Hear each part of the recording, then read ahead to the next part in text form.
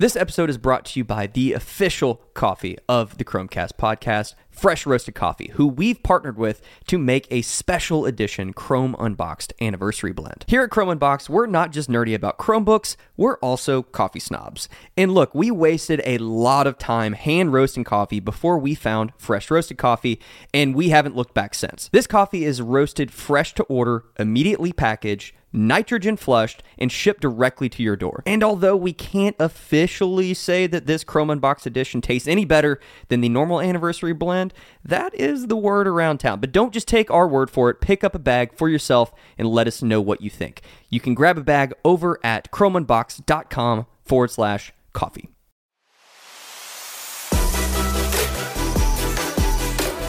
Welcome to the Chromecast, the official podcast from Chrome Unboxed, where we unpack everything from hardware to software in the world of Chrome and Chrome OS, so that you can be more informed on all the latest updates, changes, and devices.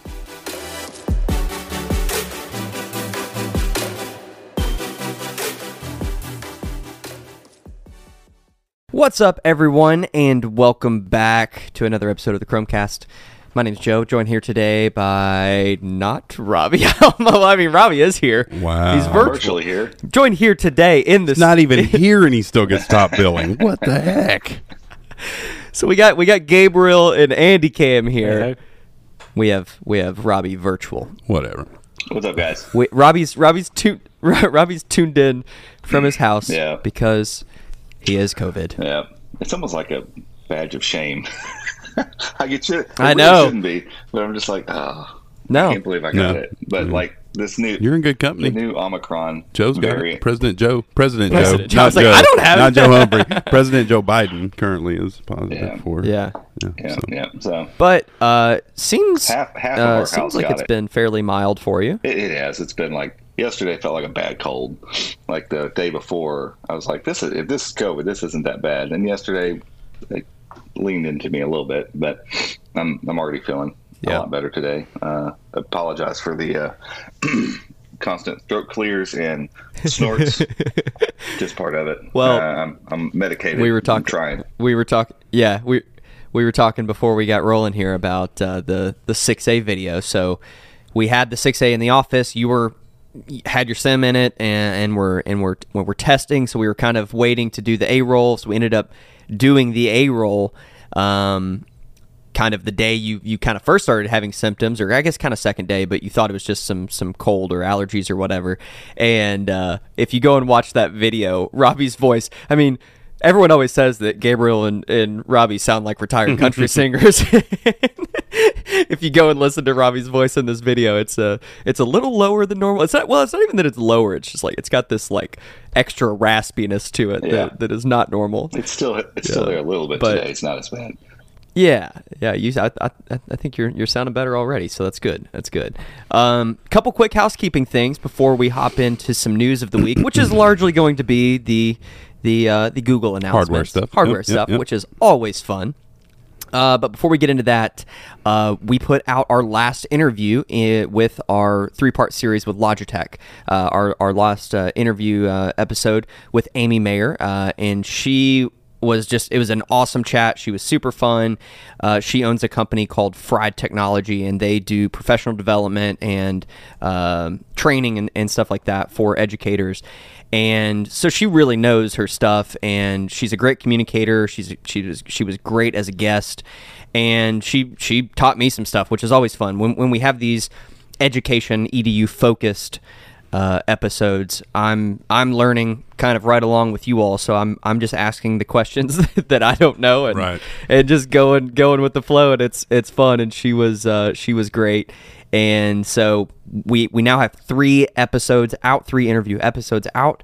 We'll make sure to link to those down in the show notes. And the giveaway is still running. So the 30 Chrome packs that we're going to give away to one educator or school faculty is going all the way through the month of July. So that'll end at the end of the month.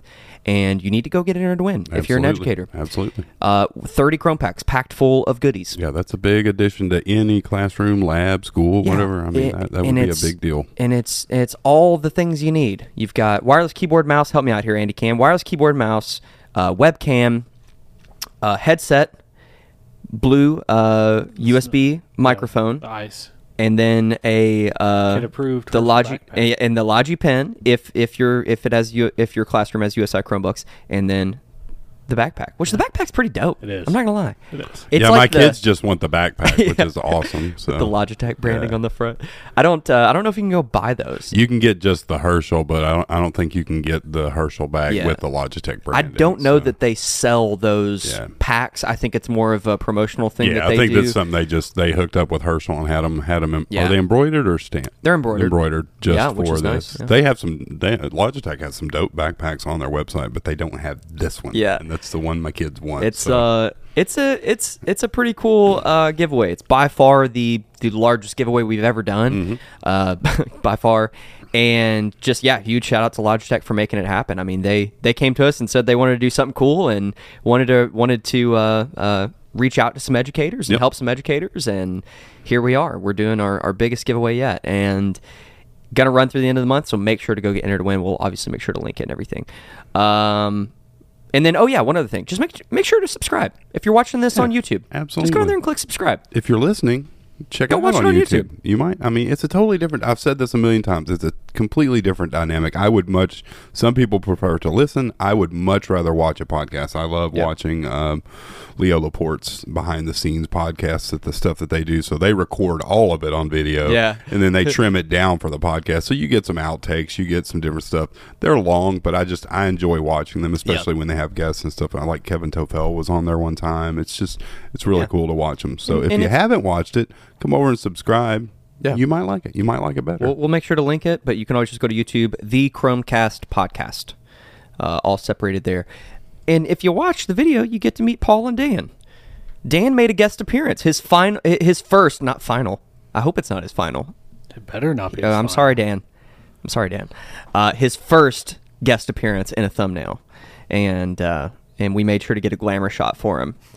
He said he needed a new headshot. I don't know why. I don't know if he's trying to get out there. I don't know. What if we found a LinkedIn for Dan and he's out applying for I think jobs? we should. We could make him a Twitter. He's yeah. Yeah, He's that's right. Oh my gosh, we totally should. Andy, Dan, do you like Tic Tac? Hey, creative producer, get on that. We should just post a TikTok of Dan, create his own TikTok, and we post 7 days a week. It's literally the same thing, just a different soundtrack every time. And it's he just- doesn't do anything. It's just him sitting with the new Pixel. yeah. you but know. how cool though would it be 5 years from now? We're still doing this podcast. If anyone's listening, Yeah. we can see it'll be like a timeline. Yeah. of I Of love Dan's this life. Idea. See, He'll Robbie, be huge in 5 years. Robbie, you need to come Yeah. back. This is what happens when you leave. We're getting I know. off the It's rails. going- it's I, going- yeah. I don't thought he think walked away. I did for a second. I asked Andrew if I was off camera or not. I'm trying to fix my lighting because my camera looks like it's popping exposure. So I tried to change some stuff. Oh, I don't know. If it's You gonna don't fix have it, so. your your extra lighting rig. we should have sent there? you. We should have thought about this. We should have sent you home with the ring light. Yeah. Yeah, I can't tell if it's the lighting all or good. I don't know. They keep just popping camera. exposure. Yeah. Huh. Well, cool. I mean, one kind of cool thing. Well, it kind of worked, and then it wasn't working. Now it's working. We use Riverside for all of our interview episodes. Huge shout out to them. This is a really cool platform where you get to have a studio, a green room where you get to interview guests, and it's capturing the audio and video in the background in your browser cache. But it's creating a nice little live stream so that we can sit and still Right. chat live back and forth, but it's actually saving a much higher quality file that we can then use to edit. It just occurred to me: are there cameras in those Chrome packs?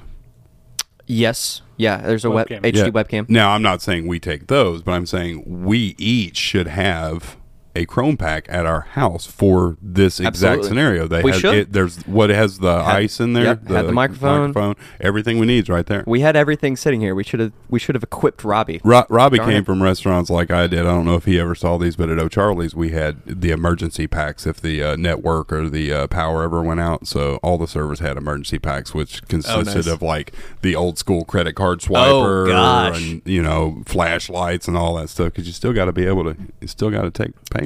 Yeah. But yeah, for today, Robbie is actually joining us via the mobile app. So he's actually the video and the audio that we're getting is from the Pixel 6 Pro, which is much higher quality than whatever Acer webcam he was trying to use earlier. Well, we tried the audio. We tried to use the phone first, and then it wasn't working, so we went to the webcam and then back and finally got it working. But yeah, I don't want to back on the camera here, but it's the Spin 513, and I kept wanting to say 7. I'm like, no, it's not 7. I was like 714. It's not 14. It's got COVID brain. The 513, and that's one of the parts in the review of this thing we were like, it does use the temporal noise stuff, whatever. That it's better than like a super low end camera, but just a bit. It's still 720, and you could tell the minute I joined the podcast with that camera, it was definitely a big degradation in quality. So a little soft. Unfortunately, I don't know why it seems like it stopped doing it now. I don't know. Now there it goes. So we're just gonna have these fun little pops of exposure. It's just a little strobe over there. Yeah. Robbie's actually having a party. Yeah. He's having a COVID party. I'm trying to keep it over here off camera. You definitely need to put some right there. A disco ball spinning right here. Cheat with the flashing The light. party thing. Yeah. Yep, that's happening. See, if you watch the video, you get to see great. these fun You'll little never Easter know. eggs that Andy Cam throws in there. I hope. Who knows? We could end up uploading the video and it's not doing it at all. So. Yeah, who knows? We'll see. Hey, this is just trying to make it work. It's Trial all and error, good. baby. Yep. It's all good. Most of what we do is in beta. We are like the Google of the news world. Everything's in beta. Hey, will that things work? are in I don't know. alpha. Let's Yeah, try it. there you Let's go. figure it out. Let's Exactly. make it happen. That is our mantra. And it's gotten us this far, so we're sticking to it. Alrighty, let's dive into some news from the week. And like we said, a lot of it's going to revolve around some hardware, which is always fun. And we've got our awesome thumbnail up on the TV here. With a thumb in it. With a thumb. It's a appropriate. thumbnail with a thumb. The thumbnail. I love how that turned out. I just absolutely love it. And Andy Cam did some editing magic and masked the phone so that we could get the exposure perfect on the phone so you could see the camera modules in there. I love how the unboxing knife just pops in the corner. I know, Like, and it's the texture on it's that. just Robbie, who got you that knife? I think that was another in-law purchase. It was like in a Christmas stocking kind of thing. Okay. So like between that and that little extension cord that we use, like literally use all the every time. single day. Is it a cobalt? It looks like a cobalt knife. Yeah, I think it's Yeah, it's a nice knife. It just That's looks a very good on very camera. distinct color. Yeah. It's the texture on it, and it's a nice color, and we use a lot of blue. Obviously, that's kind of our main accent color that we use for the brand. And so it's just a nice little pop. I love it. But yeah, main announcement that we want to talk through is the 6A. Pixel Buds Pro are up for pre-order. Mm-hmm. So if you're interested in those, you can go snag those. $199. $199. Yep. We're excited to test those. We're excited to get those in the office and test really those. am, I'm very excited. I feel for like those. if Google delivers, and I put this in my post yesterday, if they deliver on everything that they're saying about these, I feel like $199 is a very solid price. Because obviously, there's really good headphones out there for $100, even less, really, if you want it. But there's some really, really good headphones out there for what are AirPods Pro now? They're $250. They're $250, but always on sale. Right. Always on sale for like But I mean, $230 or $220. there's some other ones out there that are $300, whatever. If Google can deliver on everything really well, $199 is a super solid price for these. So let's go through, just for anybody who's listening who hasn't heard us talk about these before. Let's run through some of those features. No idea. Gabe says, "I know Robbie. They're headphones. I know Robbie. I'm joking. I wrote the article yesterday. I'm joking. They're headphones by Google. That's what they are. That's what they are. So they did away with the thorn, which is cool. Very nice. The design is different. The case is pretty much the same, but they look like they're going to be way more comfortable. They have custom 11mm drivers. They have the capacitive touch in them, which is awesome because we missed that on the A series. Yep. They have I can't remember exactly what they called it, but it's active pressure relief around. So no one's ear are identical, so they may or may not create a perfect seal when you put them in, but there's some pressure relief that goes on that also helps with the noise canceling and pass through and all of that stuff. Obviously assistant built in. They're saying 11 hours off the case if you're not using noise canceling. Right. 31 hours of use with the case, because it's wireless charging, USB-C case, water resistant, 3 mics in each earphone. And I think one of the go ahead. One of the killer features too is going to be, Google's ML, like machine learning stuff that they've been working on with Meet and all this stuff using dual array microphones.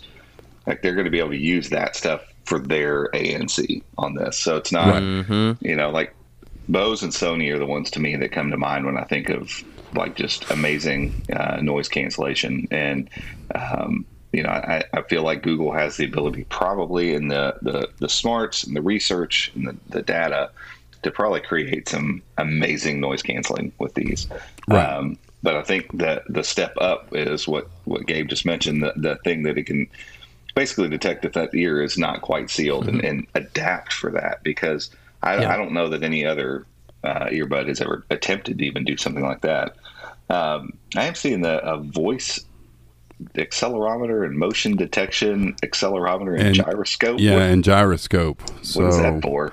Today's episode is brought to you by Cameo. If your organization is looking to adopt Chromebooks, but you need to give your people seamless access to all their apps, including Windows apps, Cameo is the simplest and most secure and most cost-effective way to deliver all the apps your people need to be productive on Chrome OS. Cameo is a Chrome Enterprise recommended virtualization solution and is deeply integrated with Chrome OS and the Google Admin Console, making it easy for you to push any app as a PWA to your Chromebooks. And now you can take advantage of a special Chrome OS and Cameo bundle that makes it easier than ever to test. If you're interested, you can head over to cameo.com/unboxed. That's CAMEYO.com/unboxed, or click the link down in the show notes. Well, in one of the things I was reading, it says it uses that for in-ear detection and the play pause and something else. So I'm not exactly sure why it's called voice, but it says that those are I know why. I know why it would need a gyroscope though, for because they're going to be doing the what is the audio where if you're whatever's sitting in front of you, spatial audio, So you need a gyroscope for spatial audio, because the gyroscope informs the device where it is in space, basically. Where you're turning. Okay. That's exactly, yeah.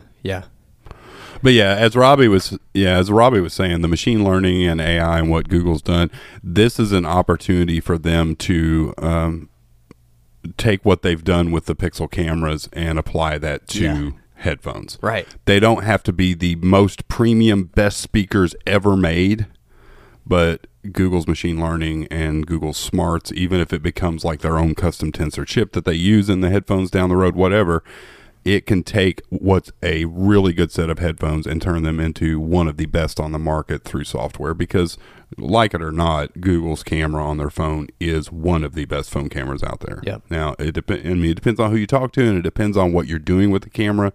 Are there some cameras that do certain things better? Yes.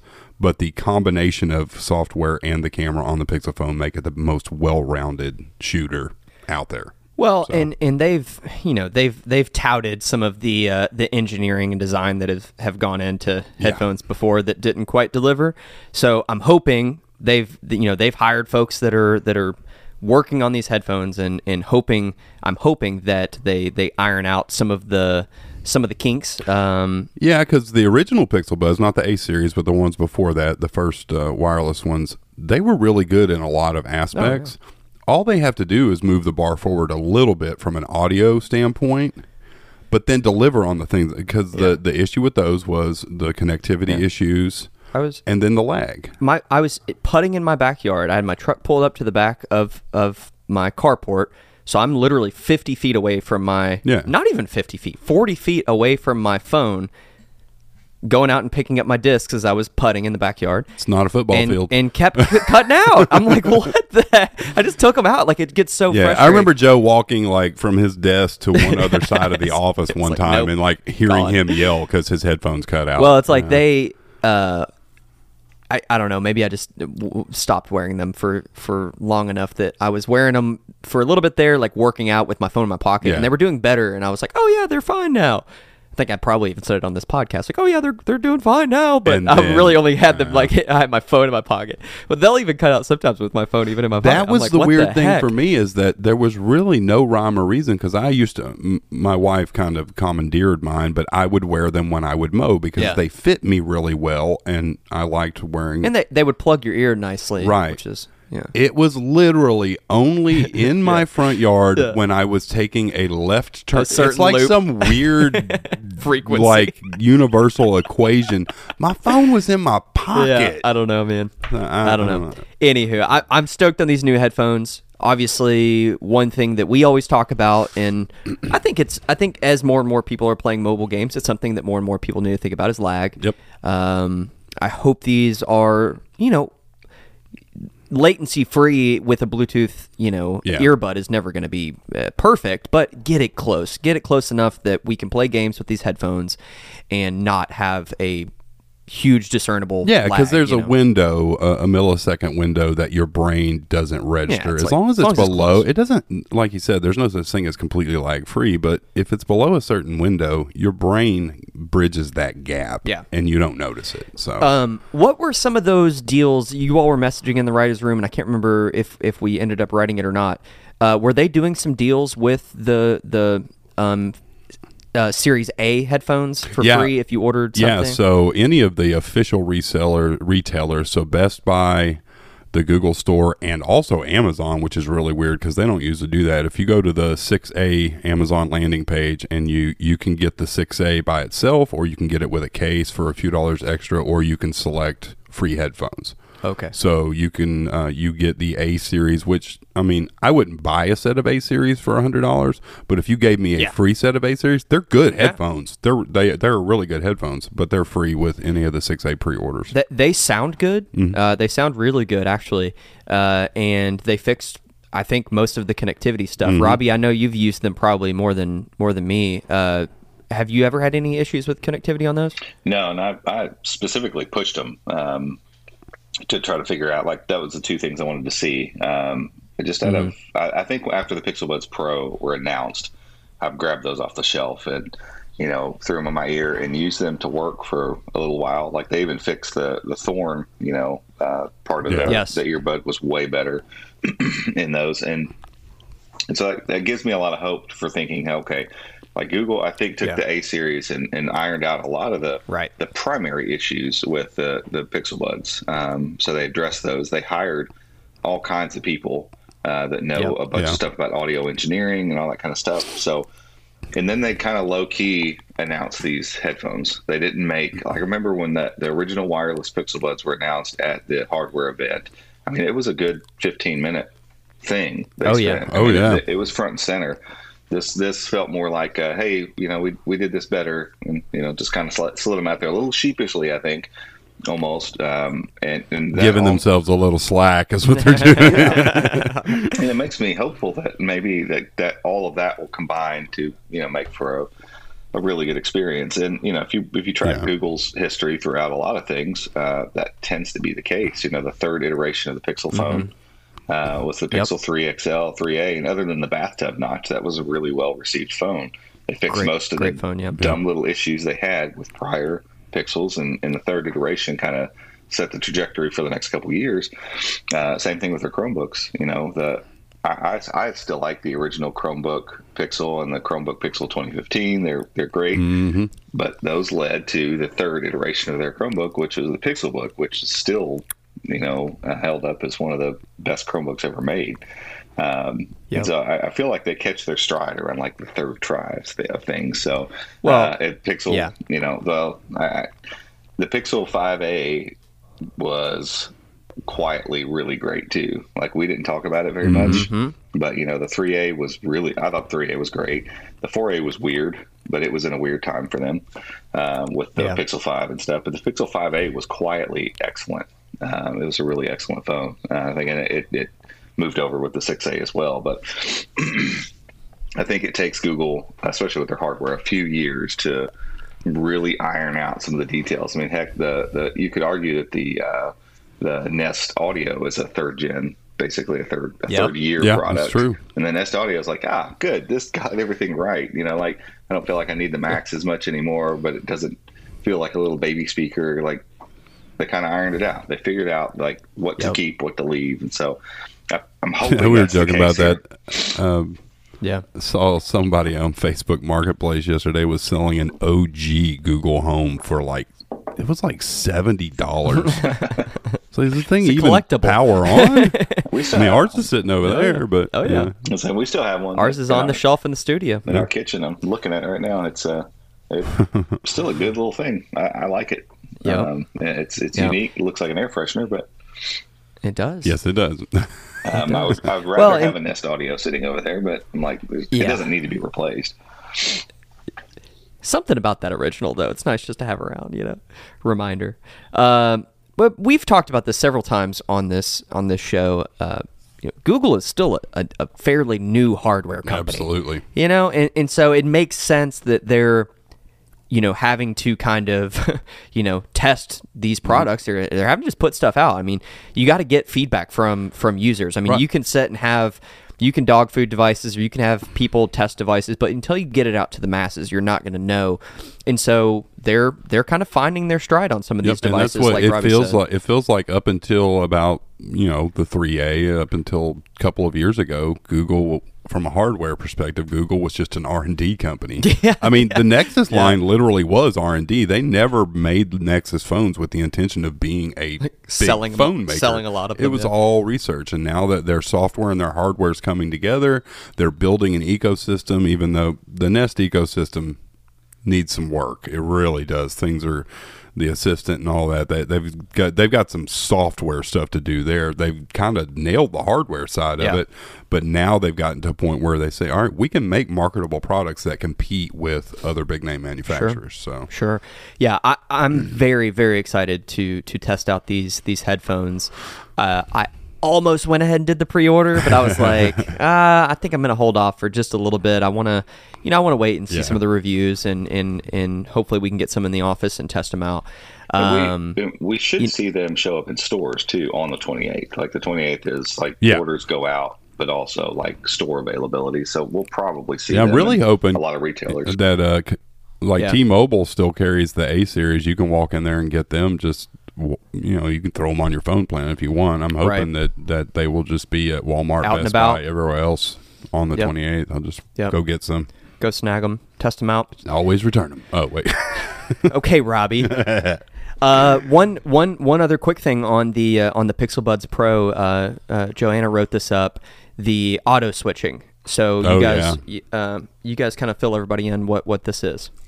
Yeah, so it's somebody. Yeah, somebody. He's anybody. the fast pair guy. I'm going to let him run with that. So it's just something built upon fast pair. So the idea being a la what you see with AirPods and MacBooks and iPhones, that you'll easily be able to pass that connection between your devices.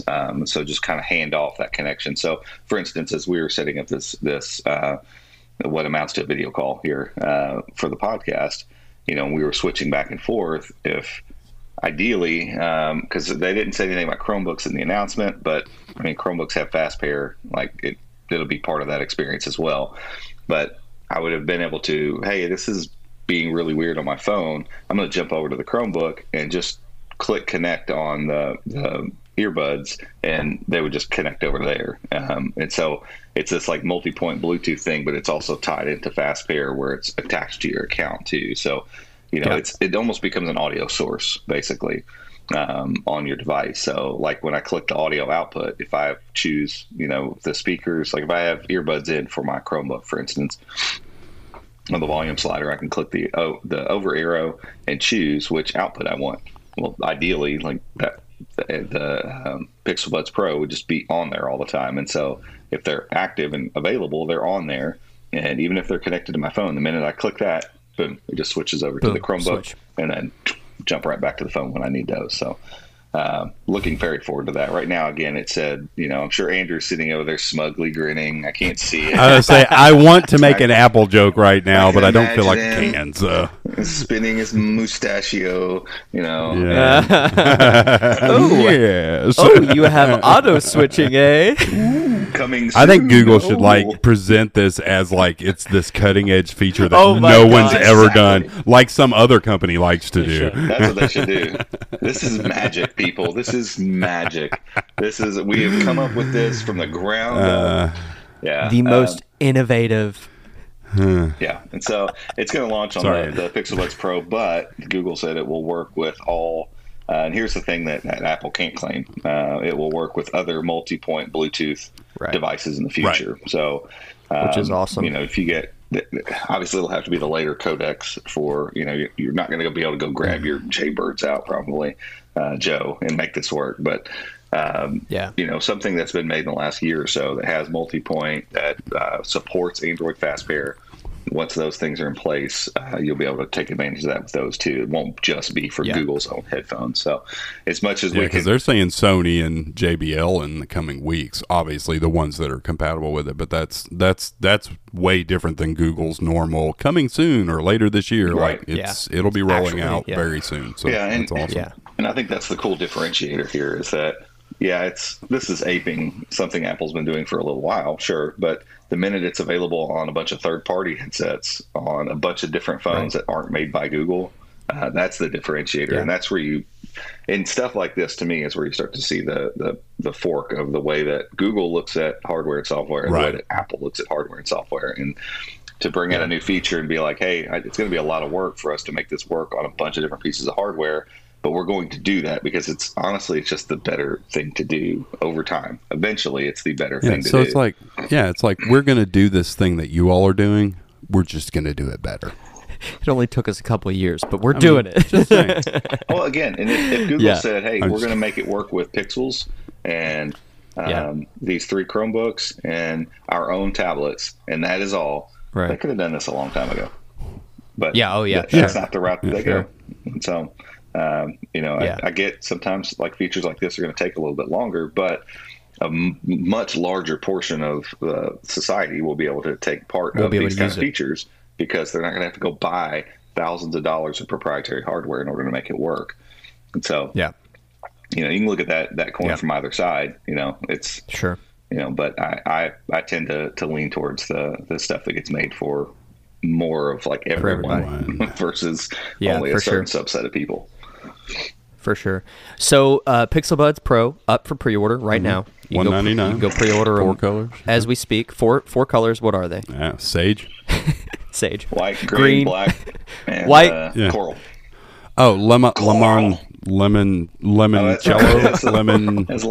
grass, lemon. Did they change it to? lemongrass. Yeah, it was originally Lemongela. Yes, lemongrass. I thought it was limoncello.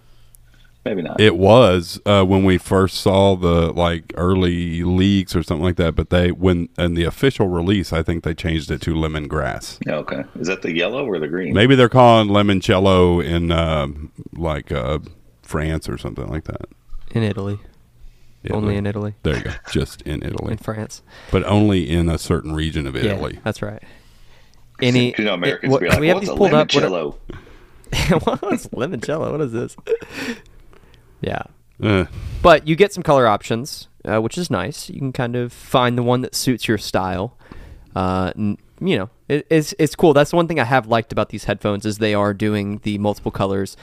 And, it's just, rather than just having your white earbuds, you can accessorize a little bit and find the one that kind of matches your style. That's another thing that I really feel like Google has really just nailed it. Their design, while their phone may be unique, and some people may hate the way that it looks. You don't see a Google device this thing looks and say, great. who made that? Because I was watching MKBHD's Nothing phone video, and from the side and the front, you would swear it's an iPhone. Like, it looks just like an iPhone until you flip it around. You know that this is a Google phone, even without the G. So. We have a bug I floating see around it. here. It's driving right. me crazy. I'm going to catch him. All right, we'll take a break and get anyways, that guy. and the headphones have the same aesthetic. It's very, very much Google. You're not going to confuse these with some other device. And they have unique colorways and stuff like that. And I think they're going the right direction. Yeah. I really do. Yeah, I love it. How do you get fingerprints on your phone when the case never comes off? I don't know. This one is we're going to talk about this here in a second. 6A is fingerprint magnet for sure, but you're gonna have it in the case most of the time. So pre-orders are up now and available. You all were saying you can hopefully be able to go snag them in a store. Hopefully on the 28th. Yep, but right now you can get them from Google Store, Best Buy, Amazon. I think B&H Photo has them listed, and I'm assuming probably Target and Walmart will have them in the next few days too. So dope. Yep. Cool. Excellent. Well, there you have it. We're gonna take a quick break for an ad, and we will be right back. This podcast is brought to you by NordVPN. We recommend the service, and we use NordVPN because they keep your browsing secure and private on any device. Whether you're using a Chromebook, an Android device, a Mac, an iPhone, or a Windows device, NordVPN is going to protect your browsing. They also have 24/7 customer support in case you ever have any issues, and they offer a risk-free 30-day money-back guarantee. So if you want to learn more and maybe give it a try, head over to chromeunboxed.com/Nord. Nord. Alrighty, welcome back, everyone. So, technical difficulties during the break there. We said we were excited that Robbie was getting to use the Riverside app on his Pixel 6 Pro, and for some reason it was really it was stressing the device. So Robbie was getting what was it saying, Robbie? A heat error?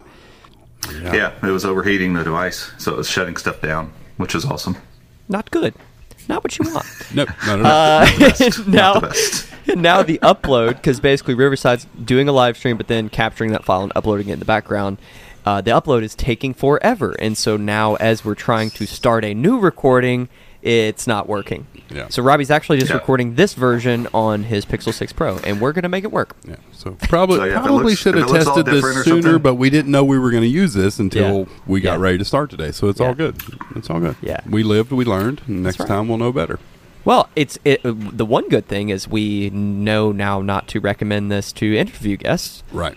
Like, definitely need to just do it on a laptop. So stick with now the we web. know. Yes. Stick with the web. Well, Riverside wins. Riverside is a web-focused, application. I mean, it was built for the web, so I feel like they're probably trying to make a phone app work, but really it's built for the web. Right. So let me go back to an earlier suggestion I had before we started all of this, which was to run over to the office real quick and grab the HP Elite Dragonfly Chromebook with its superior front-facing camera. Yep. Probably would have worked. No, we already decided next time we're just doing it without you. Or don't get COVID. I'm going to go over to your house and just shoot a camera through the window. Yeah. Go across the street and telephoto into his, his bay window. Wow. That's not weird at all. That'd be a weird shot. Somebody's watching you. Yeah.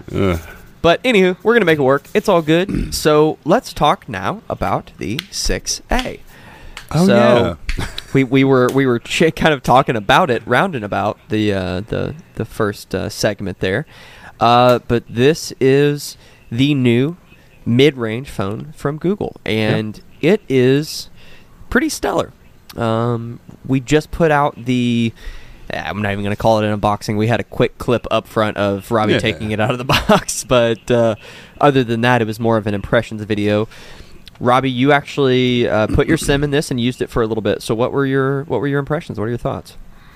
Yeah, a lot of, I saw some people talking about Marquez's MKBHD's video about some of the gripes he kind of had with it and him being a little detached from reality. And, to his defense, I think a guy that's been doing this as long as he has, that's as deep into the tech world as he is, it's easy. It's easy to kind of lose touch with. It's hard for me sometimes to remember what people actually use, like real people use Chromebooks for. And luckily, I have family members and friends and stuff that I constantly am referring Chromebooks to that remind me that, you don't care about, I can tell you about all these 10 things and you don't care about those things. And so I tried to kind of take that mindset with looking at this phone.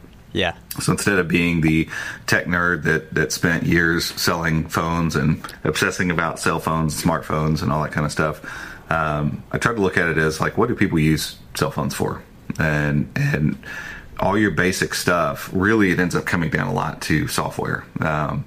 The way that the phone delivers the software experience to you. And so, the one thing that I've said this countless times that always brings me back to Pixel isn't some hardware magic or some, I don't know, stylus or some pop out thing or whatever. There's never a gimmick. There's never a hardware gimmick that brings me back to Pixel. It's always software. Mm-hmm. It's Google's take on Android. It's their way of handling animations. It's their way of dealing with the features and the Pixel specific stuff that comes along with the phone that ends up being all the little things that you don't even notice while you're using it until you stop using it and you're like, oh wait, oh crap, I don't get that. Because I don't have a Pixel, I can't glance at my phone and see what that song is. The at a glance widget isn't the same on other phones as it is on my Pixel, and for a long time it was the Discover feed being on the left side of the panel wasn't there unless you had a Google made phone, and that was a huge detractor. Then especially with Material U, I noticed with the OnePlus 10 Pro that I tried out, their take on Android 12 is very much like Android 11. So it didn't look like Android 12. It looked mostly like Android 11 still. And I found that I missed all the material design tweaks and stuff that they've done with this new version. And so it's 100 different things that create the Pixel experience. And kudos to Google for creating something like this, for over the years of honing this view they have of Android into something that makes you want to go back to it. And then, you got the cameras, obviously, that are always great. I just like the fact that my whole family has learned to refer to it as Pixel Fix It. We'll just point the phone and be like, I don't know, that's a terrible, I don't know, Pixel Fix It. The sun is pointing right in the middle of the frame. Right it's okay. It's fine. Pixel Fix It. Don't worry about it. And I like that I can rely on it. I've had it for long enough that I know that it's going to do what it's going to do, and so all of that stuff has nothing really. I mean, it does have something to do with hardware, but it doesn't have anything to do with hardware gimmicks. Give me a good screen and a decently built phone, and then put that software in that package, and that's what the 6A is. I mean, it's this. I love that they used plastic on the back to save money. It makes it lighter. It doesn't detract from the look. You can tell once I tell you, and you're like, yeah, that's done. That's not glass. It's not quite as smooth. It's grippy a little bit. Now, it's funny because Marquez said it's glass. It is not. Okay. And so that tells me it'll fool you if you don't know the difference. But if you, and that's good. I mean, if it fooled him, yeah, absolutely. Just rub your finger on your phone there, Gabe, and then rub the back of the 6A, and you'll notice very immediately. Slight. It's not glass. Tapping it with your fingernail, I can feel it. Yeah. But even on the Google store, it says back panel, thermoform. What was it? Thermoform something? I don't remember. Nuclear polycarbonate you had it in the video. Dihedrogen.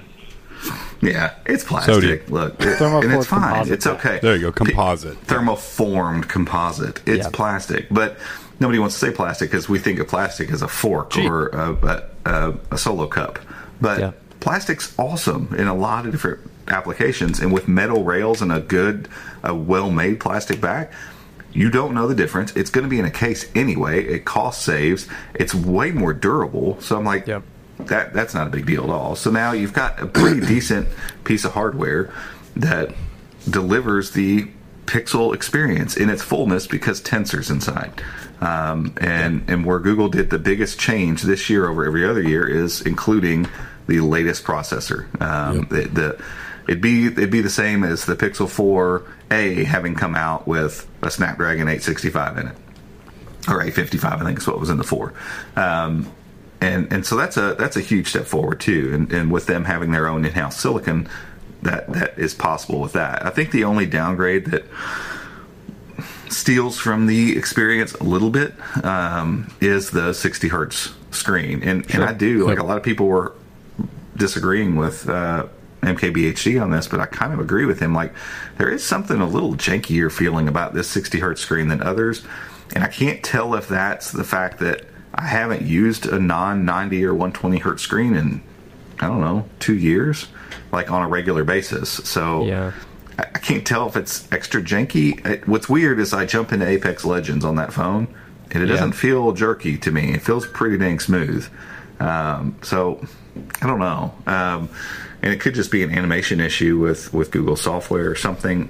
Again, after using it for about 5 minutes, I stopped really noticing it that much. It's not like apps are loading slowly or anything. It's just there's a little bit of frame dropping in certain spots. It feels like it's more. It's worse than it should be. Really, I don't think it's just the screen. But we were filming B-roll yesterday, and I was sitting and kind of messing with it for the first time, and I didn't notice anything. Yeah, it's only certain times, and so that's what tells me it's probably. That could be something with, if Google software is now tweaked, obviously, to be running on, they've been doing 90 hertz screens since the Pixel 4. If they're really tweaked to do that and they haven't really taken into account to turn some of those frame rates down, maybe, or I don't know. Yeah. I'm not really sure. It could be a simple software tweak, honestly. Yeah. I'm sitting here just swiping through. I mean, you can maybe see it from this other camera. It's going to be hard. I mean, we're filming at 30, and this is not going to get captured on camera the way it looks sitting here swiping. But this is moving right along. What about there was a little something right there. The fingerprint sensor. That's been good. the two people I've watched have said it's bad, but which is odd because we were expecting it to be better than the 6 and the 6 Pro. Yeah, I didn't notice any difference. Like, I never had any problems with it reading. It's not fast. That's what I'm wondering if it's like, because there's different people that say different things. Like Michael Fisher said it was arguably one of the worst he's ever used, but then he also compared it to the 6 and 6 Pro. So I think in his opinion, very respected opinion, he thinks the 6 and 6 Pro are really bad as well. But then again, he had a bum unit and had to get a replacement. He's only had the phone for like 2 days, so he did an Instagram Live yesterday because he hasn't done his review yet. But then Marquez talking about the fingerprint sensor, which is funny because over the weekend I was doing what I do and smoking a bunch of meat, and I had nitrile gloves on that I wear when I'm cooking. My fingerprint sensor on my 6 works flawlessly with a glove on. What? Because they're that thin. That's I mean, awesome, it could detect. But I was showing my wife. I was like, "Look at this." That's awesome. She's like, "There must be something wrong with it." So she tried to unlock it with her finger, and it wouldn't work. It is, like you said, it's not lightning fast. But after having this for a few weeks, I don't notice because I always felt like my OnePlus was faster. But I haven't had any issues with the accuracy or having to press it more than once or hold my finger for a long time. So I don't know. Yeah, right there, I feel like it was something they tweaked on the 6. I've had no issues with mine recently. Like, I'm sitting here. Just and even after all those tweaks, like I remember Joe, you having better success with yours, and my Pixel 6 was still no good. Right. But since I moved to the Pro, I've not really thought about it. Again, it's not fast. I'm not not even trying to say like, oh, it's super fast. Like, I love the one on the Samsung Galaxy S22 Plus that I had. Like, it literally was just as soon as you contact the screen, boom, it's done. It was, and that's what I'd like. It's not optical though, is it? No, it's ultrasonic. Yeah, ultrasonic. Yeah. And so, I feel like I'm sure that's a much more expensive sensor, but that's what it needs to move to next. Like, everybody just needs to get away from these optical sensors on the screen. Yeah, I feel like, in my opinion, if they would get rid of the second bump when it unlocks, your brain would not notice the delay as much. That's what made it feel like it was so much. Because I would take my OnePlus and this, and I would do them at the same time. They really weren't that different. It's that second bump when it unlocks that makes your brain register. There's a delay between me touching it and it opening. If it just did the one. I think if it just bumped when you touch it, you would never notice. I hadn't even noticed that. OnePlus wasn't actually any faster, but in my brain, it felt 10 times faster. Oh, that's interesting. So, your brain's a powerful tool, sir. And I think that's why eventually, once you use it for a while, you get used to it. Like, you're okay with it. And so, like, and I would assume, Gabe, now that you've been using the 6 for a little while, like, you probably don't think about that very often. No, not at all. Not until we just sat here and brought it up. Yeah, I don't think about it whatsoever. And again, was extremely impressed at how well it works even in diverse conditions. So. And so, like, if you take away the whole 60 hertz thing, and I said this in our impressions video, like, if you are fine with that, if you're okay with that, and okay with a 6-inch phone, like, it's a smaller phone for sure, but like if all those things work for you, like, the rest of the Pixel 6 experience is here. It's downgraded hardware in the cameras, but it's the tried and true 12.2 megapixel camera that they've been using since the Pixel 2. Right. And you can say what you want about camera hardware, but you know as well as I do, every year new phones come out and they have better whatever, bigger numbers, better specs, and somehow don't take better photos. Nope. Google's photo ability is all in software. And again, you've got Tensor inside. So, it's going to take whatever you hand it and make it look awesome. And I was having a really hard time telling the difference, other than with closer up objects, because the focal length is different. Sure. On the primary shooters between that and then a Pixel 6 or the Pixel 6 Pro. It was hard to tell the difference between the two from a color, contrast, clarity, sharpness, all that stuff. Like, it all stands up because it's, yes, you got a 50 megapixel camera, but it's binned, which means they take 4 pixels to 1 pixel basically. So they bin it at 12.5 megapixels basically. And so even though there's 50 megapixels of information, which is good, you're getting more info. Right. It's still taking a 12.5 megapixel photo. And so, and that's the case with all large megapixel cameras. They're always going to bin those pixels. And so you're not getting that much more sharpness really overall. And Google's been working with this set of lenses for a long time and this set of sensors. So they know how to, like, make their software make the most out of that stuff. And so I don't feel like there's almost any downgrade in the camera department there. I wish I could say, I kind of want to be able to say, like, oh no, the Pixel 6 and 6 Pro takes so much better photos. They just don't. Not to my eye anyway. Yeah, we're gonna do a camera test. I'll do one over the weekend. Take some photos on both phones, and then we'll do a little camera test on Instagram. Little A/B test. And just see what people think. Yeah, and it's a funny thing because Michael Fisher did his little live yesterday, and if you don't dig into the specs, you wouldn't know that it is the older camera array it's the one from the, like you said, it's the one from the older Sony they've used forever. He obviously hadn't dug into the specs yet because people were asking, what have they dumbed down the camera? And his response was, I'm not sure. So that means in 2 or 3 days of having it and using it, he's not noticed a difference in the photos that he's taking. So that says a lot about Google software and what they're doing. And as a Pixel 6 Pro user, I'm kind of like, I want there to be a little bit of a difference, to be honest. Like, I want to think that absolutely, but too bad. Yeah, you're paying for a nicer screen. That's what you're paying for. Well, and the truth is, because we talked about this in the video too, the haptics are awesome in this phone, and that's not a big headline or whatever, but the haptics are great. Haptics are great, and that's an important part of the experience of using a phone. Like, a phone feels better crafted if the haptics are tight and good. This is, again, one of those things, a nod to Apple, that they figured out years ago.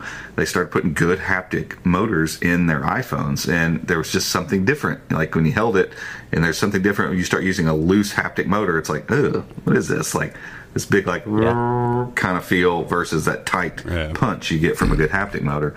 And so, Google's figured that out, I think, since, the Pixel 2, probably, maybe 2 or 3, when they started putting these really nice haptic motors in, and they've put them in all of their phones since that point. But the speakers are great. I would say, we did side by side with the Pixel 6, and I almost feel like it's the same speaker set. Like, they sounded very, very similar. I still think the Pixel 6 is a little bit better. Yeah, what you said with the haptics, what we noticed, the haptics on the 6 are great. They really are, but there's been some news going around about the placement of them on that compared to the 6 Pro. And obviously, they've put them in a better place on the 6A because the haptics on the 6A actually feel better than on the 6. Yeah, they're not. The 6 aren't. They're not sloppy. They're not rattly. They're just where they're placed. They're not as strong. You get a way more distinct feedback with the 6A than you do the 6. It's amazing. Yeah, basically it's the haptic motor is like down lower in the handset. So especially while you're typing, it's more under your fingers. Like I notice it a ton with the 6 Pro. So it feels like they made that kind of, I don't know if they made that decision on purpose or that's just where they had space to put it. But, you know, like when you start talking about all that stuff together, so, you know, the same aluminum side rails basically as the Pixel 6, cameras that are clearly top notch. They're not technically speaking Google's best, but for all intents and purposes, great. Great haptics, great speakers, a good screen apart from this 60 hertz, you know, refresh rate thing that's going on. Like, part of that could just be psychosomatic from having looked at high refresh screens for so long. You know, I think there's a chance if you use this for probably 3, 4, 5 days solid, which I did not, I would use it kind of off and on and off and on and off and on, that maybe your eyes would just get used to that and you wouldn't think about it as much. It's just been a long time since I've used full time for like weeks and months on end a phone that has 60 hertz refresh rate. But the colors on it look good. I mean, it's a good OLED screen. Like it's the not camera stellar, hump on the back. Yeah, the camera hump on the back. Like I don't dislike it on the 6 and 6 Pro, but the way they've made it more subtle. Here, hold them up on your camera so the focus will get awesome. it. So it's so awesome. It's very subtle. I mean, the phone will almost. It's not flush, but man, it's flush. So much closer. It's a really, really good look, and it looks really good with those Teenage Mutant Ninja Turtle D-brand skins that Joanna wrote about. So, yeah, I like it. I like it. Yeah, I do like that color too. We have, what is this? Is this Sage? This is Sage, yeah. It looks Sage. So yeah, I mean, you put all that stuff together and give it a $449 price tag. Right. Let it go on sale for $399, $349 for Black Friday or something, and you start looking and going, okay, if you want the Pixel experience, if you've been eyeballing a Pixel phone, it's not to say I think that the 6 and 6 Pro are overpriced, because they're not. I think they're priced very well. I think $600 for the Pixel 6 is great.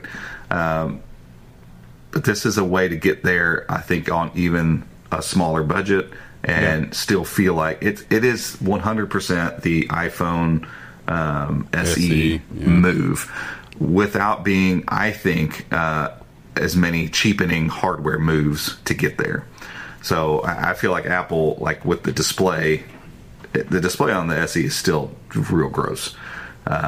It's just an old LCD display. So now you're getting a nice OLED, you know, small bezel screen. It doesn't look like a phone from 2005. It looks like something modern. You know, you're getting the speakers. You're getting a great camera array, not a single camera, a multi-camera array. You're getting Google's best silicon, and granted, it's not as good as Apple's latest silicon, but you're getting what Google has, the best thing Google has to offer.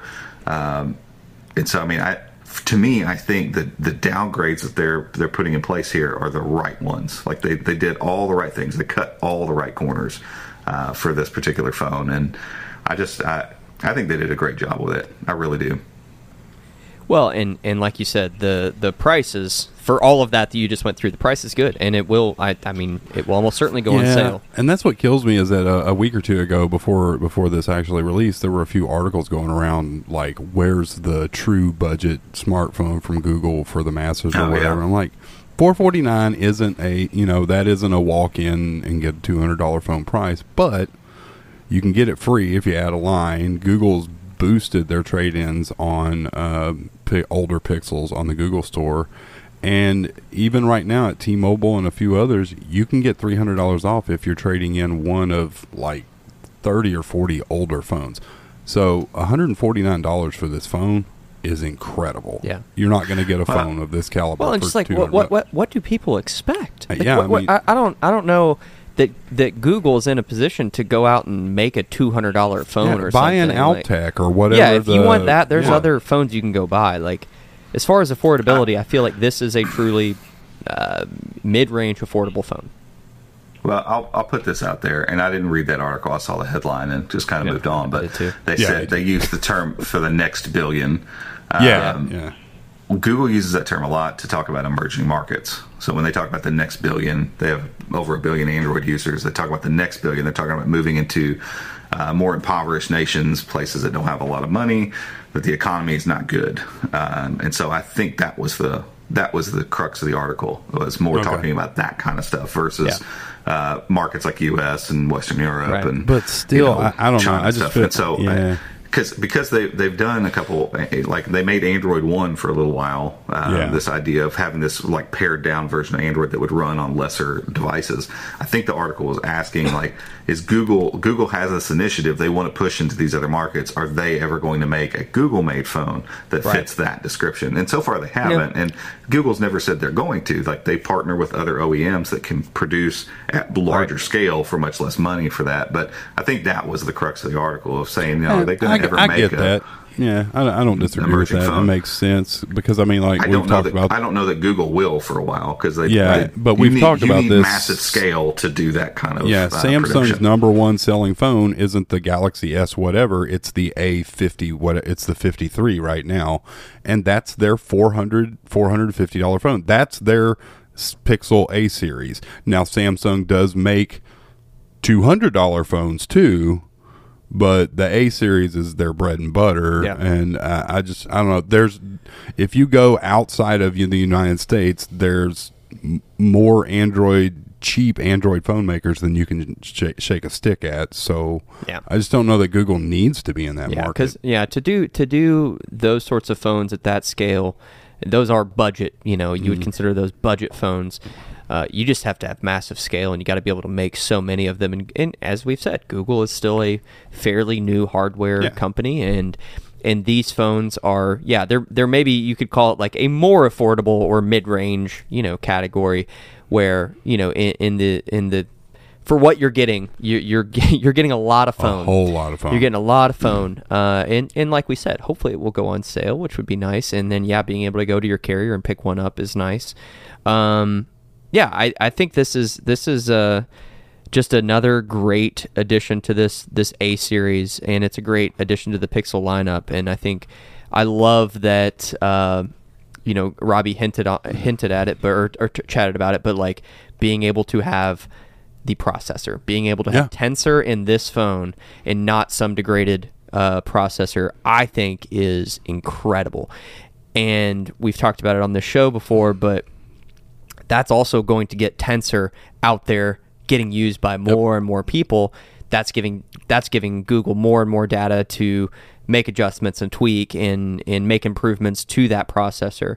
And that's exciting for me. Yeah, because I put in my post yesterday, I wouldn't be opposed to having this phone if I were in the market for a new phone and there wasn't anything exciting coming out. I'd be totally fine with that. But I have the 6, but T-Mobile, you can add a line and get one of these for free. How many preteen or teenage kids getting their first phone would look at their parents and be mad that they're getting a Pixel? That you guarantee you they've seen them advertised. If they're not iPhone kids, they would love to get this phone. The Tensor is going to be exponential from this point out, and then when you see it getting into possibly tablets and Chrome OS hardware and all of that, it's a big play by Google. So. Hey, speaking of other Google hardware, Robbie wrote up a really interesting article the other day about a mention of Pixelbooks, plural. Not books about pixels. Rick threw out Pixelbooks. Pixel book. And we all, other than The Verge, missed it. It's crazy. So wild. Shout out to our Google rep who kind of pointed me in that direction. I don't want to act like I just magically found that. Robbie was reading old Google I/O interviews. Wow. And one more addendum to the whole Tensor on Pixel 6a to add to that mix. If this phone sells like other A series phones have sold, and then you have a little bit of a markup for the fact that Pixel 6 and 6 Pro have sold better than any other Pixel before, so the 6a should do better than any other A series, and the A series is always outsold the regular Pixel. Right.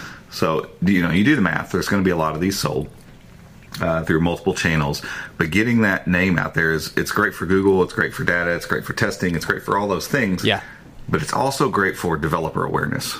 So you're also going to get developers for games and other apps that realize, we haven't tweaked our app for Google's phone yet. Like we're good for Android and we're good for the Snapdragons of the world, but we haven't really looked at any of the issues we've run into with Tensor specifically. And I always go back to and I always point out, PUBG Mobile. We barely play that game anymore, but I go back and test it every once in a while to see have they updated their app to fully take advantage of Tensor, and they still haven't. And so we're coming up on a year shortly of Tensor being in the wild, and I know that they do this because they've done it with other like MediaTek devices we've messed with before, where it had no optimization, and then there was an update, and now I can turn all these graphic settings up that just weren't possible before. It's not that the chip changed; they just turned on the ability for their game to leverage and see the GPU and CPU. Yep. So that tells me there's still apps and games and all that kind of stuff out there that just don't leverage Tensor the way that they should or the way that they could. And by getting a huge slew of not some Tensor B version, but it's the same Tensor chip out there, all of a sudden now the number of Tensor devices goes way up. Developers are almost forced to have to be like, all right, we got to look at this and just figure this out. It's a great point. It's probably not massive amounts of work, but that's the part of the 6A getting out in wide numbers that I'm super excited about, because I want to see developers look at it and go, okay, cool. Yeah, we got to make sure we're good with Snapdragon. We also got to make sure that we're. Oh, there he is. He's back. Am I back? I'm back. Okay. My recording's just keep rolling good. with that. Me and my phone, we're here talking. But knowing that developers are going to have to take advantage and see it and go, okay, I've got to deal with Snapdragon, sure. I need to make sure it works on iPhones, yes. And then I got to make sure it works on Tensor. Because top of mind. Yeah, that one post you wrote a while back. Who's number 2? Google was number 4 in the U.S. Is that right? For phones, smartphones. Yeah, yeah. So Motorola, Lenovo, and yeah. So just Apple aside, Android phones. Realistically, whether you like it or you agree, in the next 5 years, Google should or could or has the potential to be the number 2 smartphone maker, Android smartphone maker in the country, in North America. And if developers do not take notice of that, then they are, stupid. Yeah, seriously. And they will. I mean, yeah, they're absolutely going to build stuff. They're going to build stuff for their audience. Like at the end of the day, I can't imagine developers are sitting around thinking like, oh, how can we stretch our resources a little farther and talk about more and build for more platforms? Like they're going to build for people who are buying their stuff. And so until just recently, it's been a one pony show in Android. It's Snapdragon. They own the market for a long time, and it's just not the case anymore. So it's exciting to see, and I think Google needs, between this launch and then the Pixel 7 and 7 Pro, I think we'll get Tensor to the point where it can't be like, it's not like a choice of whether you decide to write for it or not. Like I just don't think you can ignore it anymore at all. And then the the Pixel tablet and all that stuff. Anyway, sorry, just wanted to point that out before we moved on. Yeah. So let's talk Pixelbook. Pixelbooks. Pixelbooks, yeah. He made it plural, too. Yeah, so it was one sentence, but that's how hopeless we are in the Pixelbook world right now. Yeah. So was this in a presentation, or was it an interview with The Verge? That he talked with The Verge. They didn't put up the interview necessarily, but so they might. Because I was like, if he said this in one of the IO chats and we missed it, shame on us. Yeah, it was a thing to The Verge, and that's probably why most people didn't see it. It was generally just like literally one sentence in the middle of them talking about they were actually asking about when they decided to ditch tablets, when they said, okay, we're going to get rid of tablets, and then saying, okay, now you've come back to that, like why did you come back to that, and what's going on with that? And so he kind of basically said in the midst of that they're looking at expanding Tensor to Pixelbooks, and I want to get the quote right, so I'm pulling it up here real quick. But again, it was I don't know. It was almost like just a side, like, oh yeah, and this is working. But he said clearly for future Pixelbooks. Yeah. So the cool thing here, let me read it to you. Osterloh did say Google plans to make more Pixelbooks, by the way, but he wouldn't say when. Well, of course he's not going to say when. But the crazy thing is, for sorry, I just muted you all. For the longest time, all we've had when it comes to Pixelbook news, or the idea, like, we had some commits we were following, those fell through. They were either abandoned or turned out to be something else. We had Lindar with its light bar that we thought maybe that'll be something. Had a chance, yeah. And then there was another one with an assistant key. We thought that would be something. Nope. And so those all got kind of pushed to the side. And, Google said they're not going to make any more tablets. And every Google rep we've asked about a Pixelbook, they've just been like, don't know. And so we had one. Well, actually, there was another story where a product manager or something for Google basically told Android Authority, I think, that they wouldn't be making there would be no Pixelbooks in 2022 or 2023. And then they said, other than that, I don't know. And right. So that wasn't like, yeah, they're coming, they're just not coming yet. It was like, I don't know. It felt more like, hey, we don't have anything on the roadmap right now because we're focused on other things as well. And I feel like somebody at one point said that, like, right now, that's not on our roadmap. We're focused on our partners. Yeah. So. Yeah, and that's when we talk like John Miletus and stuff, like, that's kind of the response we get from everybody from Google when we ask about this, because...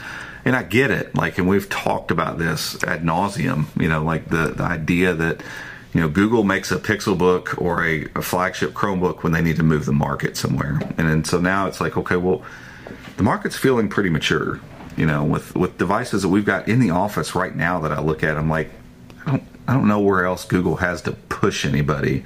And, for a little bit I thought, well, Tensor's the reason. So Tensor's the thing that gives Google the reason to go make another Chromebook. I'm like, well, where does that push the market to, though? Because we could make a claim that maybe perhaps at some point that Google might share Tensor with manufacturers, but probably not. I don't think they're going to do that, but they might. They could. So as far as the market's concerned, if we get a Tensor powered Chromebook, what's that do for the Chromebook market? I don't think it does anything. I mean, it's like, oh, here's a ARM-powered Chromebook from another manufacturer. Like, it doesn't change anything. We've got some pretty cool ARM-powered Chromebooks already out and plenty of them coming. So I'm like, that's not a game changer. But then it hit me, like, I think Google's play here is less about moving the market forward this time and more of a, we're ready to move our market share forward in this thing. It's about Tensor. It's for Google, I remember figuring out, like, years ago, like, they made it clear, and it took me a minute to kind of get my head around it, but, like, once the Assistant came out, it was like, everything's going to be about Assistant for a little while. Like, that's just what they're going to do. And if it doesn't drive people towards using the Google Assistant, I don't think they're going to really dip a lot of money into this. And I feel like from the hardware standpoint, that's Tensor now. So if it doesn't push towards Tensor, I just don't think that they're too interested in it at this point. And it's up to now, building a new Chromebook doesn't do that. And we're not pushing the Chromebook market forward anymore because they did it. They've created a mature market, so you're not doing that. But putting out a Tensor Chromebook if it doesn't push that forward, what does it do? And it would really help, move Tensor forward in a different way, because Google clearly wants to fight with Apple basically on common ground. So if Apple's making their own phone silicon, their own iPad/tablet silicon, and their own laptop silicon, you would bet that Google wants to do the same thing, and probably for the Pixel Watch too. I don't know that the first one will have Tensor in it because they've been developing the Pixel Watch for a while, but mark my words, if this one doesn't, the Pixel Watch 2 will absolutely have a Tensor processor inside, and everything Google makes probably moving forward will be Tensor powered. And so this isn't about the Chromebook market, it's about Tensor. Like a Pixelbook move at this point will absolutely be about Tensor, about saying, hey, our SoC powers not only your phone but your tablets and your laptops. And so that I feel and like that's exactly the feeling I get. Yeah, they've gotten to this place with their phones where they've become an affordable manufacturer who can compete. And you said it yourself with the Pixelbook. I mean, it's iconic. And at the time when it came out, it did push the market forward. But now we have manufacturers like HP who are making Chromebooks that are on par with the nicest Windows machines that you can buy. They have every feature you can think of. The work is being done on external GPUs and dedicated GPUs, and we'll see stuff like Face Unlock. All of this stuff is sort of self-perpetuating now because the manufacturers have finally bought in 100% to the ecosystem and said, we have to make Chromebooks and we have to make them good. Google doesn't have to do that anymore. They don't have to push that area of the market forward, but they can work on focusing on their chip, and then when the time is right, they can say, here is the next Chromebook by Google. And it will be in it, because even now, you look at the Pixelbook, yes, the Elite Dragonfly is awesome. It's premium. It has anything you can think of. If I were going completely on aesthetics, I'd rather carry a Pixelbook. Yeah. It doesn't have to be the most powerful device in the world. The Pixelbook Go is still an incredible device. It's nowhere near as powerful as other devices that came out that year. Or capable. Like, it's not as capable. Right. It just isn't. But it's great to use. It's purely Google. Yeah. Yeah, there's something about that you know, I don't know. I know Google wants to work with their partners. I get that, and they don't want to come in and, like, that's why you're not going to see another Pixelbook with 12th gen Alder Lake, and every year they're going to make a new Pixelbook and fight with HP and all that. They want to work with these people and put out Chromebooks, but nobody else can make a Chromebook with Tensor in it. And I think Google could shine a light on what it's like. Like, I don't think other manufacturers are going to go build their own silicon to make a Chromebook. That doesn't make any sense. But Google can now just shine the light instead of saying, hey, let's get the market going somewhere else. It's like, no, we're just going to be a little selfish at this point and point to Tensor. We're not trying to undersell other Chromebook manufacturers. We're trying to prop up and show off Tensor as a platform. And do you all think that by doing that, they would open the door to say, hey, other manufacturers, if you want Tensor in your Chromebook, we've now, opened it up to where you can have an HP whatever Dragonfly powered by Tensor? I think they could if they wanted to, but I think realistically for that to be a profitable endeavor for them, Google would need to actually, because Apple doesn't make their own chips, right? Right, Robbie? They don't have their own foundry. Right. They don't fabricate them. I think they fabricate at Samsung. Right. So you're talking about Google taking a chip from Samsung, tweaking it to be Tensor, and then not saying they couldn't, but if this move is for them to grow their hardware industry, I think they'd have to start fabricating their own silicon, and I don't see that being on the roadmap in the near future. And it could be totally wrong. I mean, maybe there's enough profit margin in those types of SoCs that they could do that, but I don't know. I don't see that anywhere near reality. Because the fabricating. I mean, there's two. Technically, there's a third one in China. Yeah. There's a third one now in China. They came out with a 7 nanometer process the other day. I saw. Is that Kirin? No, that's the name. That's the name of a chip of some sort. Whoever makes Kirin, Huawei maybe is Kirin. Sounds good. But I think they use TSMC. But this is an actual foundry, like a fabrication place. It's almost like TSMC. It's like MSSC or something. Well, I don't know. I don't remember what it was. But it's they're trying to fabricate chips, and that's fine. But the fact that if you think about it, microprocessors are in everything, all over the place. For there to be only 2 real foundries in the whole world tells me that it's very difficult and or very expensive and or both. And so if that's the case, like for Google to make that kind of move, like they would have to be like, the fact that Apple's not doing that already tells me that it's probably way outside of Google's really difficult realistic abilities to do. I'm not saying they couldn't dump half of their finances into doing it, but I don't think that's going to happen. And so I agree with Gabe on that. If they're not going to be fabricating their own chips, then are they really going to tweak existing fabrications to their specifications get them out the door and then sell them to people. I don't know. Because I remember seeing this last year, and I don't know if it's actually if they've broken ground on it or not. But November of last year, Samsung announced that they were opening a second foundry in Texas. The price of that foundry is $17 billion from a company that is already doing it, not insane. A company that's starting from scratch. So, and don't get me wrong, Google has $17 billion to put into it, but but the ongoing investment of building a foundry and then doing it correctly, insane. Yeah, so that's and wild. Probably paying the people that know how to actually do the founding, foundering. the founderiers. Their job is so difficult. I don't even know what they're called. They're founderiers. Yeah. But founder. I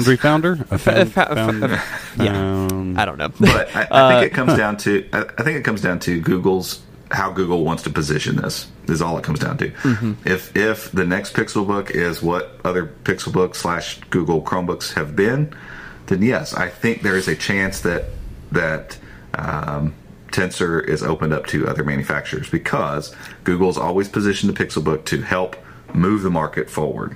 And that it's never a self-serving thing. It's like, here's something to aim at. Try this, guys. Like, here's what we need to be doing.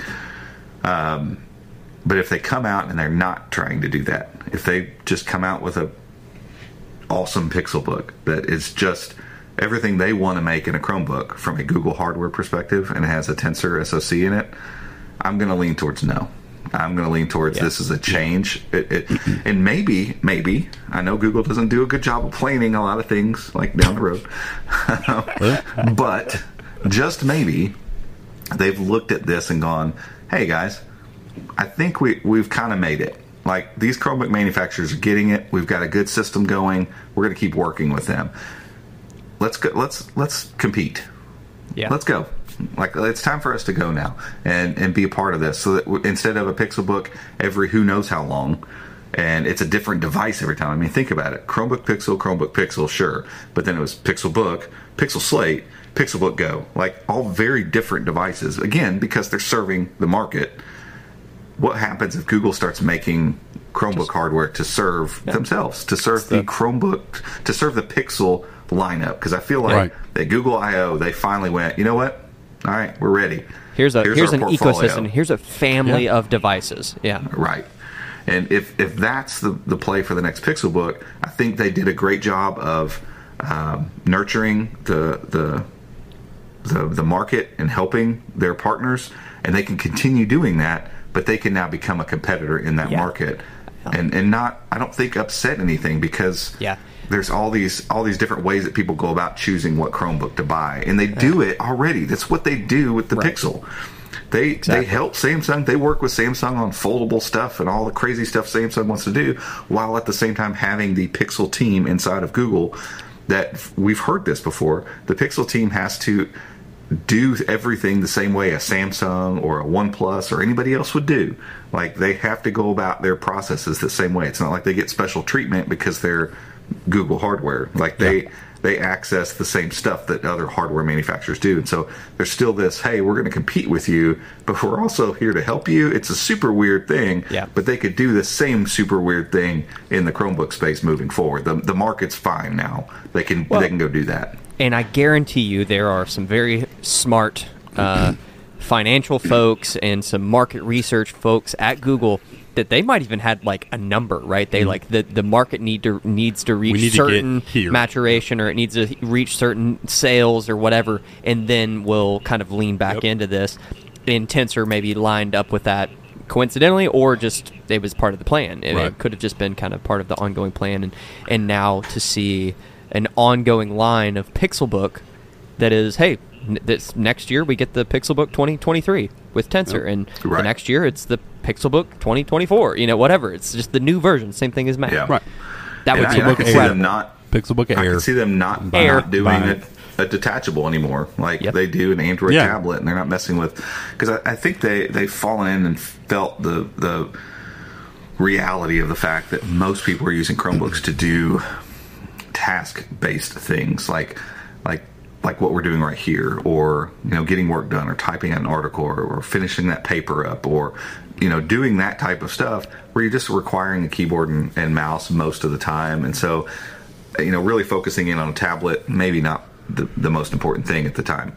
And so maybe they'll have a Pixel tablet, and that's just the Pixel tablet, and that's what they do with it, and it runs Android. And the Pixelbook is always going to be a convertible, or they have a convertible and a clamshell every year that come out. They have those two, or maybe they go only clamshell and they do a larger and smaller. Who knows? They can do whatever they want. So they haven't created some precedent where they have to create the same thing over and over. Yeah. As much as I'd love to see them just take the original Pixelbook and run a few tweaks here and there on it. God, it was so close to almost perfect. I mean, anyway, the more we talk about this, the more we're sitting here talking about this, I'm like, I feel like that's the play, and I feel like that's why he said Pixel Books. Yep. Like, I don't think he meant it's this ongoing line in whatever, 2023 or 2024, whenever this thing shows up. I don't think he was saying, like, oh, we're going to have 4 Pixel Books. I think it's going to be the Pixel Book and ongoing Pixel Books. Like, it's going to be part of Google hardware. Like, it's just going to be part of that division, and that's their laptop. And maybe they couldn't do that before because it's like, we don't know what Intel's going to do or who's going to provide the chip for this, and they were kind of all over the place. But at I/O, it feels like they reined it in. They brought all those ideas into kind of one thing, and it's like, okay, this is coalesced into something. Let's make sure that the Pixelbook's part of that, but we need to make sure Tensor's ready. And then when it is, like, just like Pixels get a new Tensor, we're going to get the new Tensor and the new Pixels. Yep. Whenever a new Tensor comes out for a Chromebook, the Pixelbook's going to get it. Yeah. And the Tensor C or whatever you want to call it, to go in the Chromebooks. Yeah, because it's like, obviously, Chrome OS and Chromebooks are such, a kind of large kind of market share and kind of brand, a big portion of Google, right? When you think about the Google lineup and you think about, obviously, everything that they're doing, they obviously are spread out and doing all of these different things, but Chrome OS is such a core part of that. And I'm so glad that he said Pixelbook instead of Chromebooks. Like, please don't get rid of Pixelbook. That was such a good name. It's such a good name. Yeah, because lest we forget, the Pixel lineage started with a Chromebook, not a phone. Right. It started in 2013. Bring it back. Yep. Bring it back. Full circle. Changing from Chromebook Pixel to Pixelbook was brilliant. Absolutely. I mean, it was such a good, and it's a great, like, it even rolls off the tongue. It sounds great. And all these years later, like, people still want a Pixelbook. They don't want to talk about a Google-made Chromebook. They just want they want Pixelbook. Like, that's something, it says something to, that even with a device that probably didn't sell like crazy, they created some sort of marketing with it. And I'm really surprised that no one to this day has made a device comparable to the Go, like with that type of styling, not identical, but that everything, like every Acer or Asus, they all kind of have their own aesthetic, and I get that, but there's so much flexibility with this that no one's done anything similar to the Go. Let's just go to whatever factory that thing came from. Let's get a Here we go. Let's get a MediaTek 1380, slap it in there. Yeah. It's that easy, right? Yeah, that's all you do. It's that easy. Let's do it. Draw Chrome Unbox on the front. Let's go. It's good. It's our circle logo on the back, and we're good to go, baby. There you go. It's the Chrome Unbox book. Yeah, the Unbox book. Talk about names that roll off the tongue. Unbox book. Yeah. Okay. Unbox book. That's awesome. Yeah, anyway. Alrighty. Well, there you have it, folks. We're excited. This is, like Robbie said, I mean, we have been talking about a new Pixelbook for so long. We found at least that this was a direct quote, right? Yeah. It's not like we're no, this isn't we've extrapolated this, right? That's where we haven't. And it's weird. It's not that we had lost hope. It's just we had pushed it so far into the back of our minds and thought, I don't think Google's never going to make a Chromebook. It's just wasn't. We don't know it. It could be 5 or 10 the years. Timeline was just this makes it feel much more tangible. Yeah. You know? And coming from Rick Rostolo, which is who knows a few things. He knows a few things. Yeah. All right, folks, I think that's it for today. We appreciate you all tuning in, listening, and watching. If you are watching on YouTube, again, please make sure to go down and click subscribe. As we get a little closer to 10,000 subs, we're going to do a giveaway. Yep. We might even start it kind of soon. Might just start it and let it roll. Just for fun. Just for kicks and gigs. And also, if you do subscribe, please give us a thumbs up if you like this. And click the little bell notification icon so that way you'll get a notification when we publish future episodes. Okay, that's it for today. We appreciate you all, and we'll catch you next week. See ya. Bye.